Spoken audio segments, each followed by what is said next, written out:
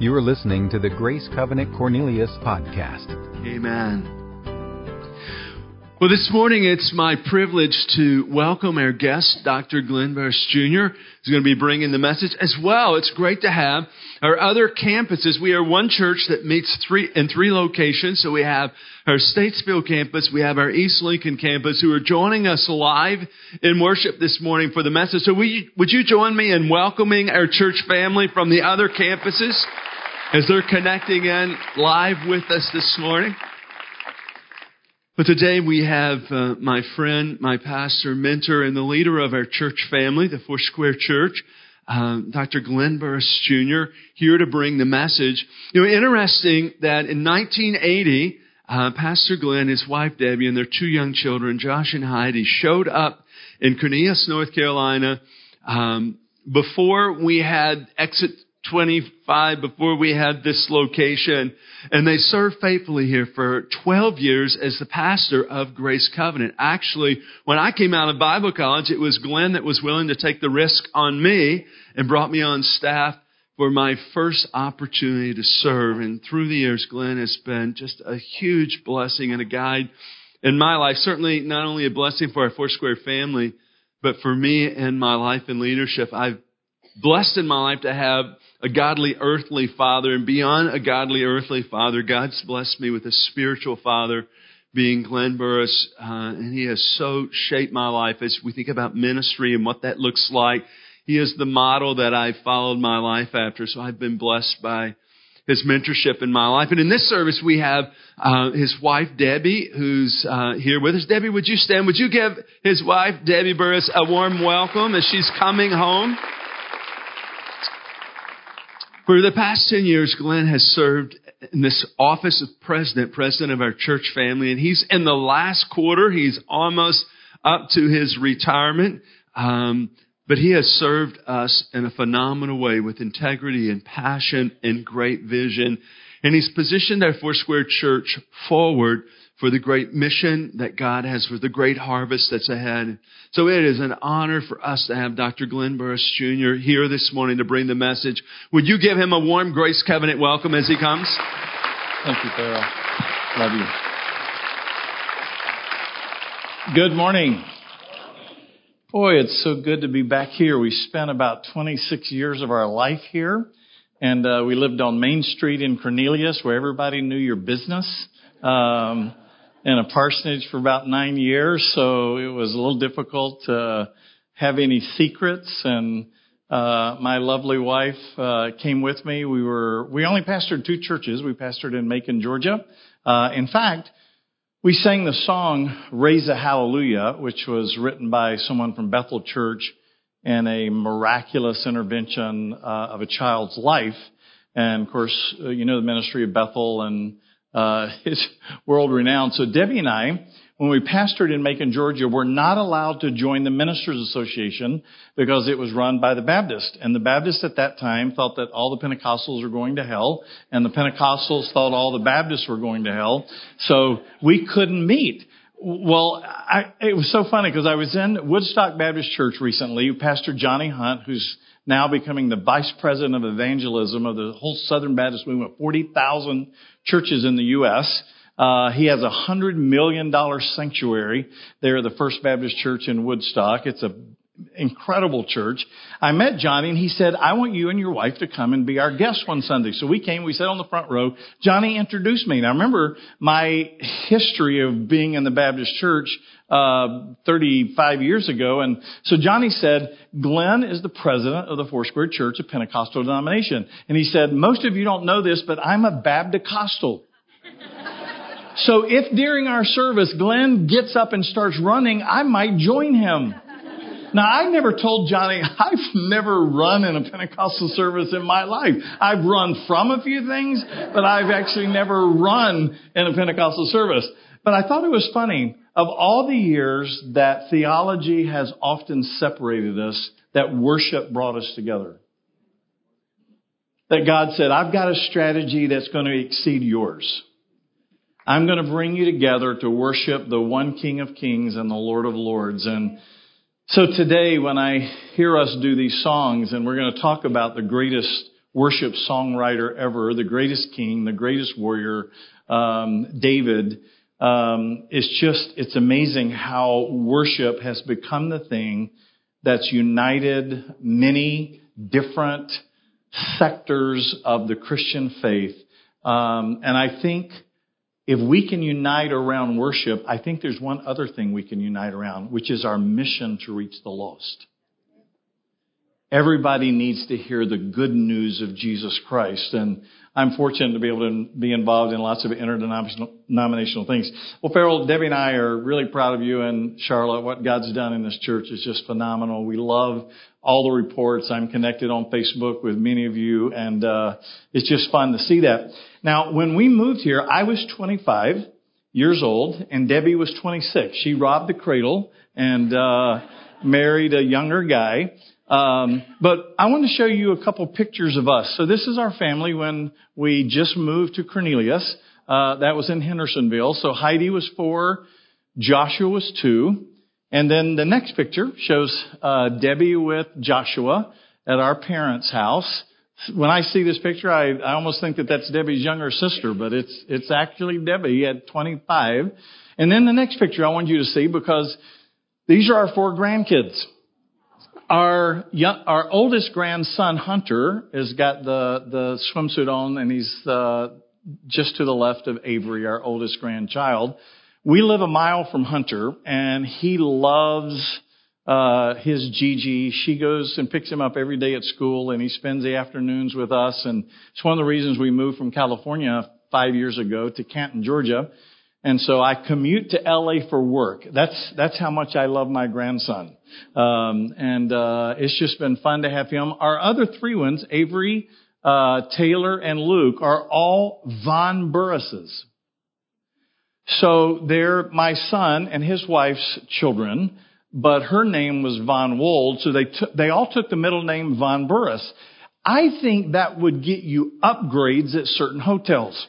So I'm changing my name to Glenn Von Burris because I just think that sounds cool, and I'll be connected with my grandkids. They just moved from Minneapolis to Pittsburgh, so they're a lot closer, and we noticed it was 40 degrees difference between Minneapolis and Pittsburgh yesterday. So this is our family. I retire in 7 months, and this is what my retirement looks like. This is going to be fun time for us. Now I'll show you the next picture. This was 2 years before I became your pastor, okay? The reason I wanted to show you this picture is I was 25. Now I'm 65, 48 years later. Last night I was at 131 Main Street with my wife, my middle brother, and my younger brother. We finished dinner. Jeff and I started out the door. We were standing there waiting on my younger brother and the 3 wives to come out of the restroom. And a young lady, I would assume in her mid-40s, walked up to us and looked at us and said, "Would you like to go to the bar with me and get a drink?" My brother looked at me, I looked at him, and I said, "Excuse us, but we're waiting for our wives. They're on their way out." She smiled and said, "Okay." She turned around and walked into the bar. My brother looked at me and he said, "There must be slim pickings in the bar tonight."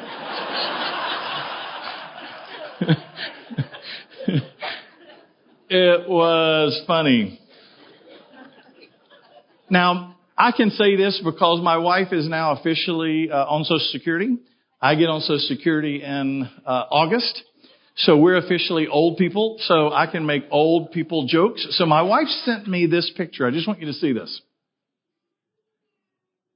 Corn maze for old people.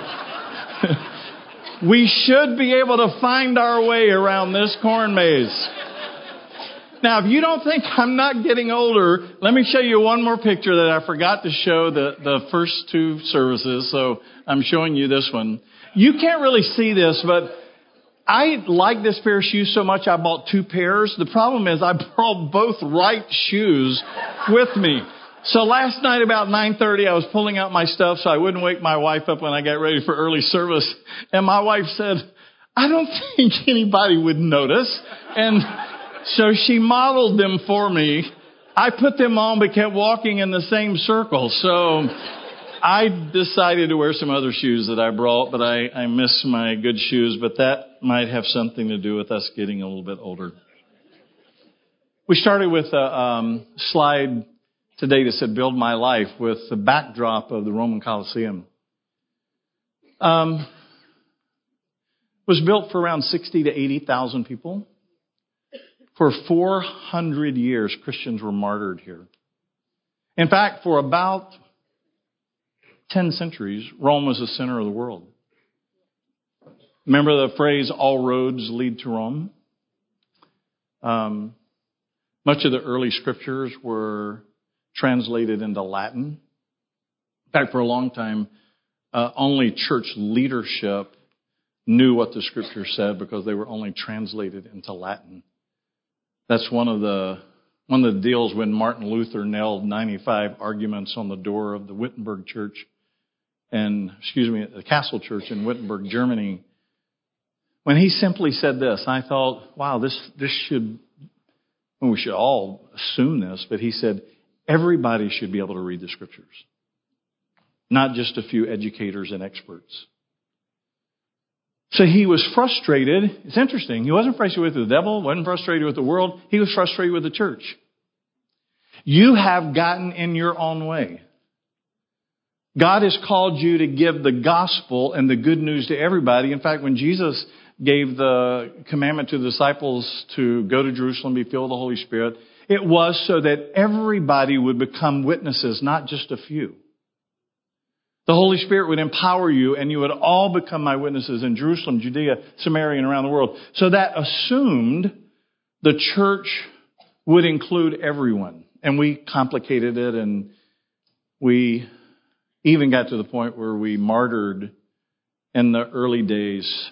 The church martyred its own because we wanted to protect the right of a few.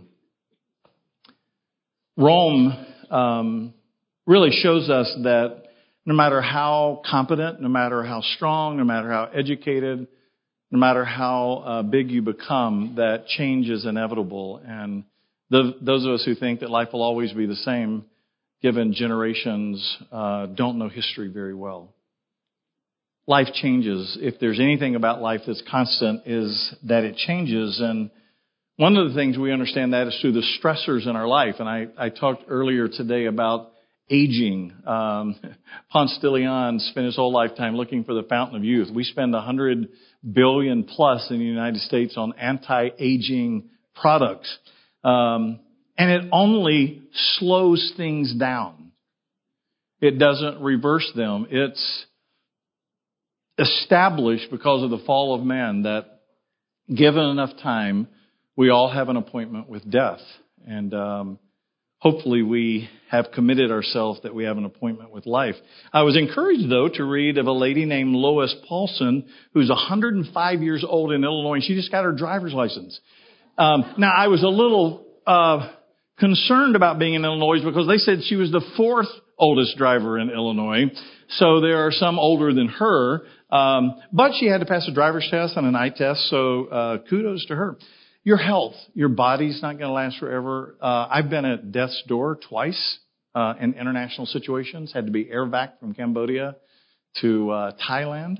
When I was your pastor at age 36, I had a ruptured ulcer and quit breathing for 5 minutes on a table at Carolina Medical Center. And when I came to and could figure out what was going on, the Lord said to me that those days, you're not leaving early. I have an appointed time for you to meet me, and it's not now. And so God has spared my life. It's been since that day, by the way, was in 1991, I believe, that I've never feared death because I've lived off of a conviction of a word of God that He knows when my last day is, and I don't have to worry about that. So I don't know when that is, but when it is, I will meet Him. Relationships. You think about marriage, you think about divorce, you think about widowhood. I've met several people that Debbie and I knew for a long time here at the services over the period of time today and discovered that spouses have passed away or even kids have passed away or parents have passed away. Finances are up and down. My son was, in a sense, let go of his job last fall because he wouldn't move to New York City. He had a very good job, great money. I said, I would have moved. He said, I'm not going to drive an hour and a half on a train from Connecticut to New York City, and they gave him 5 months. He took that time to apply for jobs. He got 13 job offers and is now making 2.5 times more than he made when he left. You never know, but there are seasons where you engage in those moments where they test everything about what you know. They test your convictions, they test your values, they test your principles, they test your faith. And what often happens is our emotions get very involved and get raw and sometimes end up with anxiety we're the most prosperous nation in the world, but is it interest to you that we're the most anxiety-riddled nation in the world? We're the most medicated nation in the world. Because somehow in the middle of all of that pursuit of leading the world, we forgot about oftentimes what really, really matters. And so life then hits us from so many different, and sometimes they're real. It's not imaginary stuff. I can't imagine the people in Puerto Rico, how much more that some of them can manage from living through the most devastating hurricane ever to now dozens of earthquakes every day shaking that nation. And I never thought to myself, I lived in California with the threat of earthquakes all the time. I never thought about Puerto Rico being, and yet people are having to live in the middle of all of that. We think of people's failure and their success. We think of success. If I could just do that. Do you know that 70% of all lottery winners are bankrupt within 10 years of winning the lottery?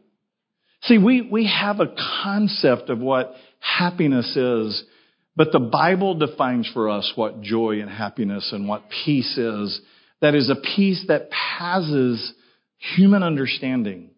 I've discovered this in 44 years of ministry. Please hear this. No human strategy can dismantle spiritual strongholds. Only spiritual strategies can dismantle spiritual strongholds. I felt opposition in my life. I've had people who didn't like me. I'm sure you have too. I've got some letters that I keep that remind me of how unpopular I am with some people. But that's of little concern to me as much as the oppression at times I've experienced when all of hell came against me. And if you know what I mean, you know when those times are, when there's an all-out assault of hell. We saw that in the life of Christ. We saw that in the life of Paul. And so these are just things that we navigate through life. And yet some of us see people in certain phases of life and we go, if I could just be like that. Pat Boone. I'm a lot younger than Pat, but I known Pat because he was a part of a Foursquare church. And in the 60s, Pat sold more records than anybody but Elvis Presley. Sold 60 million albums. And I've known Pat for a couple of years. And so he came on a plane that I was flying back into LA with, and I saw him come in. I had gotten bumped up to first class, and I saw him, and our eyes met, and I said, "Hi, Pat." I had no idea that he would even know. I thought he might just at least be nice and say hi. And he said, "Hi, Glenn." And it shocked me that he knew my name. So he sat down beside me, and I decided I'm not going to bother him. I'm not going to talk to him because lots of people want pictures and autographs. But when we got ready to leave, he tapped me on the shoulder and he said, "Glenn." I said, "Yes, Pat." He said, "I called Shirley before we took off." That's his wife. I said, "Really?" He said, "Yeah." He said, "I told her, Shirley, don't worry about me. I'm on the plane with Glenn Burris." I thought, that's pretty cool.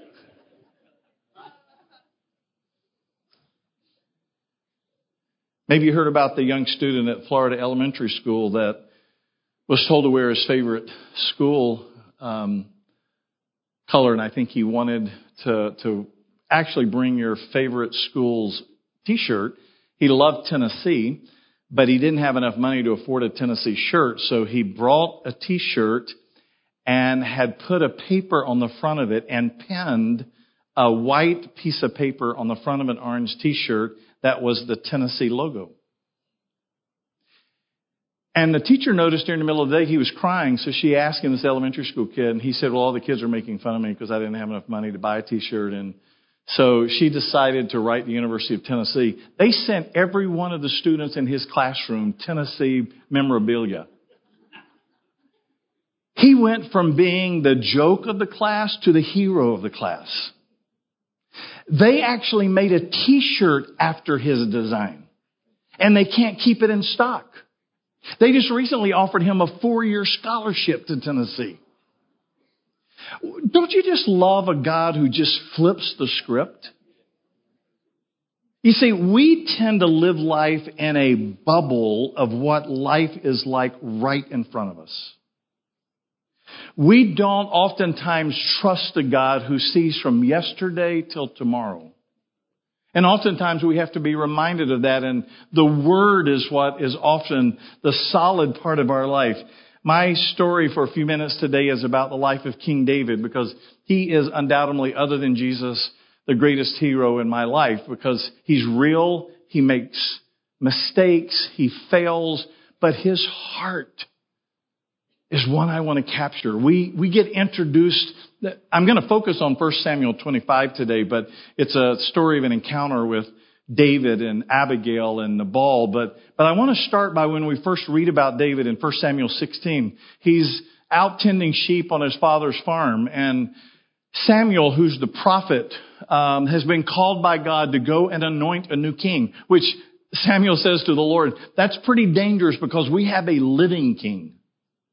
He said, I still want you to go and anoint the next king of Israel because I removed my anointing from Saul.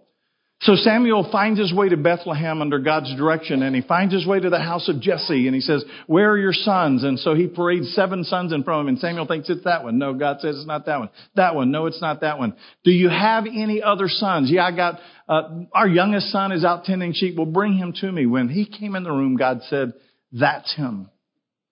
Now, 1 Samuel 16 said that Samuel had consecrated all of Saul's sons, but he only anointed one.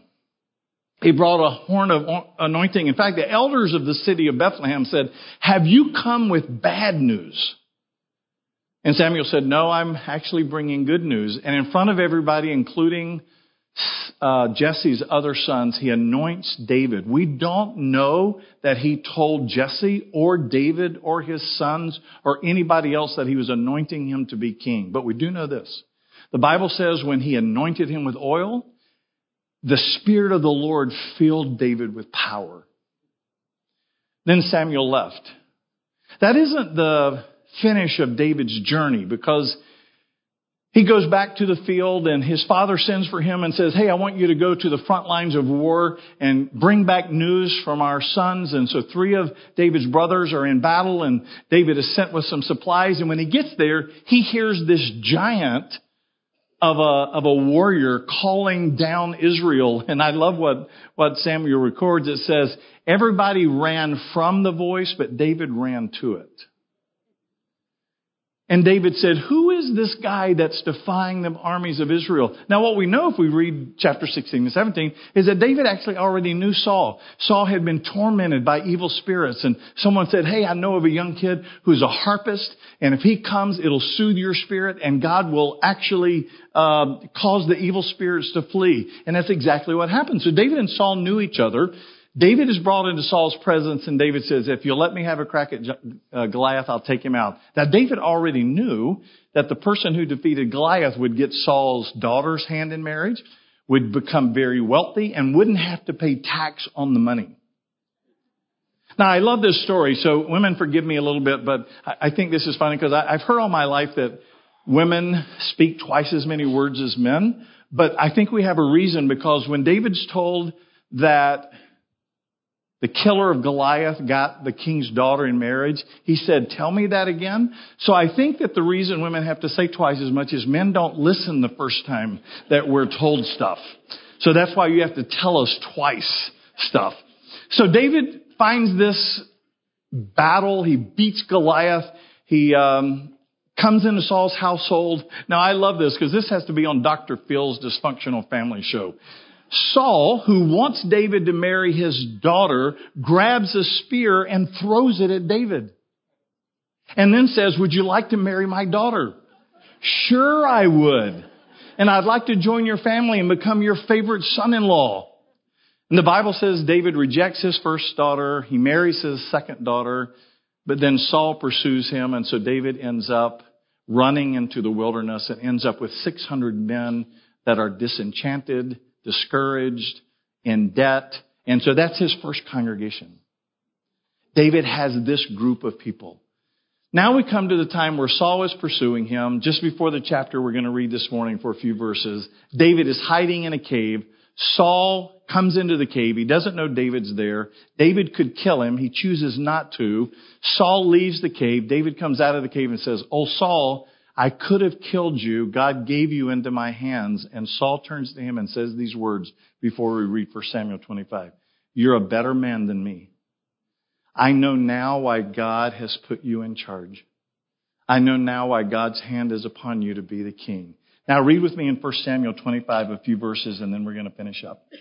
"Now Samuel died, and all Israel assembled and mourned for him, and they buried him at his home in Ramah. And David moved from the desert of Paran." So what you find out is, look at all of these changes and transition and stressors in the life of David. His spiritual mentor has died. He's now on the run from Saul. He's moved again in the wilderness. Now it says in verse 2, "A certain man in Maon who had property there at Carmel was very wealthy. He had 1,000 goats and 3,000 sheep, which he was shearing in Carmel. His name was Nabal. His wife's name was Abigail. She was an intelligent and beautiful woman. But her husband was surly and mean in his dealings. He was a Calebite. When David was in the wilderness, he heard that Nabal was shearing sheep. So he sent 10 young men and said to them, 'Go up to Nabal at Carmel, greet him in my name, say to him, long life to you, good health to you and your household, and good health to all that is yours. Now I hear that it is sheep shearing time. When your shepherds were with us, we did not mistreat them. And the whole time they were at Carmel, nothing of theirs was missing. Ask your own servants, and they will tell you. Therefore, be favorable toward my men, since we have come at a festive time. Please give your servants and your son David whatever you can find for them.'" Now, you would assume, at least in my opinion, David is asking about as nice as he can to Nabal, "Would you share some of your resources to you? We've been really good to your men. We've kept people from hurting your shepherds. We've guarded your flock." But in verse 9, it says, "When David's men arrived, they gave Nabal this message in David's name, and then they waited." And in verse 10, Nabal answers David and says this, "Who is David? Who is this son of Jesse?" Let me translate that for you. Who does David think he is? I didn't ask him to guard my flock. I didn't ask him to protect my men. Who does he think he is? There's already some resentment in Nabal's inner feelings toward David. In fact, he says he's not even submitted to his master. Why would I help him when he's on the run from King Saul? Verse 12, David's men turned around and went back. When they arrived, they reported every word. And David said to his men, "Each of you strap on your sword." I want you to picture this. David, who is a man's man and a warrior who has never lost one battle, says to his men, "Strap on your sword. We're going to war." And his goal would have been to wipe out this man who was disrespectful to him and who dishonored him. That was the way of life back then. Remember in the Old Testament, it was an eye for an eye, a tooth for a tooth, render evil against what? Evil. But let me paint a different picture for you, because this is a picture of Christ, and this is what I want you to hear. Nabal was a picture of evil because the Bible says Nabal was rendering evil for good. David had been good to him, but he said, "I'm going to be evil to you." But David was really taking after the current times, because he said, "You disrespected me, I'm going to take care of you." Which I would say to you today, David was rendering evil for evil. But Abigail, she said, "What would happen if you render good for evil?" See, that's a picture of Christ. That's a picture of the future. That is what Jesus would say. Turn the other cheek, walk the other mile, do good to them that use you, pray for them that curse you. That's the way of the church. It's not the way of the old covenant. It's not the way of the old way. So Abigail hears that David is on his way to kill her husband. Now, I don't know about you, but I'm thinking there's a description of Abigail. She's beautiful and intelligent, and her husband's mean and surly. You might want to think that Abigail would say, "This has been my answer to prayer." You're sending me David. I'm not going to do anything. I'm just going to wait and cash in on the life insurance. Instead, the Bible says she gathered some things, went to David at the risk of her own life, knelt down before him, and said these words. This is not your destiny. Everybody knows God has anointed you as king. You don't want this in your story. Aren't you the one that taught us the battle belongs to the Lord, but that's not the way you're acting? You said the battle belongs to the Lord, but you've taken this battle. So David, which is it? I'm asking you this morning, does the battle belong to the Lord, or are you taking the battle into your own hands? See, I think that's a word for us today. When we're faced with things we can't control or faced with things that kind of trip our emotions to a point that we're not responsive, we're now reactive. Whatever they are, but what we know is they've been out of our control, and we're going to bring them back in our control. One of the most tender passages of Scripture is when Paul is headed to Rome. I've been there. I've been to the prison where he was taken and arrested and executed, where Nero finished his life. A couple miles from there is the Sistine Chapel. If you want to go there, the crowds wrap around the block because they want to see the paintings. But if you go to the Mamertine prison, it's a dungeon and no one's there. But it's where Paul went. He's at a Bible study on his way to Rome, and they say to him, don't go to Rome, because if you go to Rome, they're going to arrest you. And if they arrest you, they're going to beat you. And then Nero's going to execute you. And this is what Paul said. I love this. Paul said, I'm going to Rome to make God known. Now, if you're part of that Bible study, or you're even part of the early church, the truth is, Paul goes to Rome, gets arrested, gets beaten, gets executed, and his earthly life is finished. So you would probably think, thanks, Paul. If you'd have stayed with us, we could have... See, I read this all the time about Christians that are persecuted around the world, and I want to pray for them, but I also realize that God's up to something, even in the midst of persecution. Thanks, Paul. You could have stayed and taught us. You could have started a few more churches. You could have discipled a few more people. What was this about going to Rome and making God known? What nobody would have realized at that time is that Paul went to Rome, chained between a couple prisoners, and he wrote some letters. And today, 60 million times a year, those letters are reproduced. 2,000 years after they arrested him, beat him, and executed, he's still making God known. Why is that important? It's important because when we see life in our finite understanding with the lens that only see today, it's why Abigail said to David, is this the firm foundation you're going to write about? David would write Psalm 62:6 when he says, you can abandon everything else, but don't abandon your trust for the Lord, because He is your only firm foundation. You can't count on your finances. You can't count on your health. You can't count on your friends. You can't count on those that are closest to you, but you can always count on God. Everybody may forsake you, but not Him.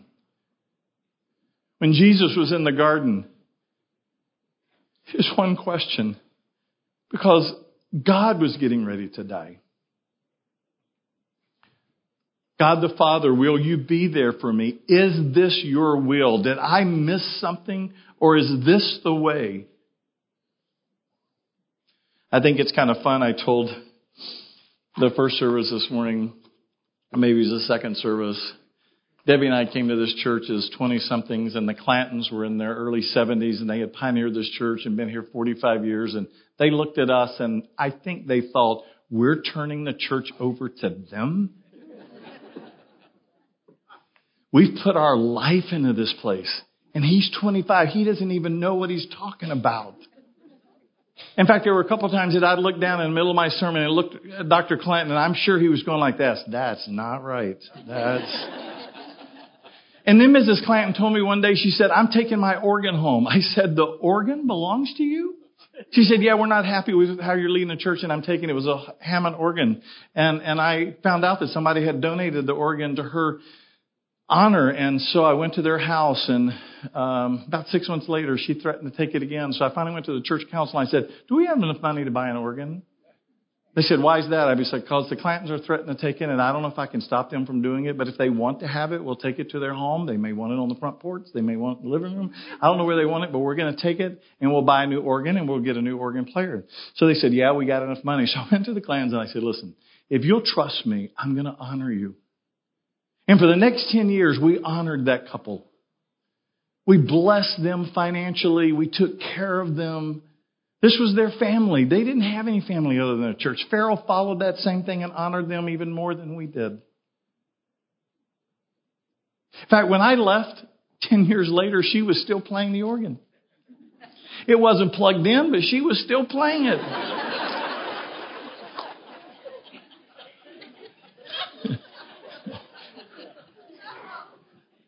But they finished with honor.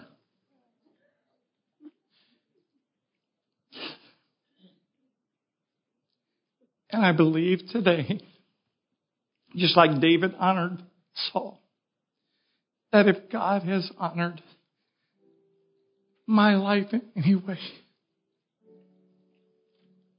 it's because I chose to honor His servants. Because I'm more interested in building His foundation than I am in maintaining my own. You try to lean on your own stuff, and it will crumble under your weight. You try to put the pressure on people to fulfill your needs, and they can't do it. Only Jesus can. So as we sing this song, Build My Life, you're going to finish with some words taken right out of Psalm 62, because David heard Abigail, and this is what he said. He humbled himself in front of this woman and said, God sent you to me. You saved me from myself. And because of that, we honor David today. And because of that, we have a model of what our firm foundation should be. Let's stand and sing this song, shall we? For more information on Grace Covenant Church, our service times, ministry opportunities, directions, and more, visit us at gracecovenant.org.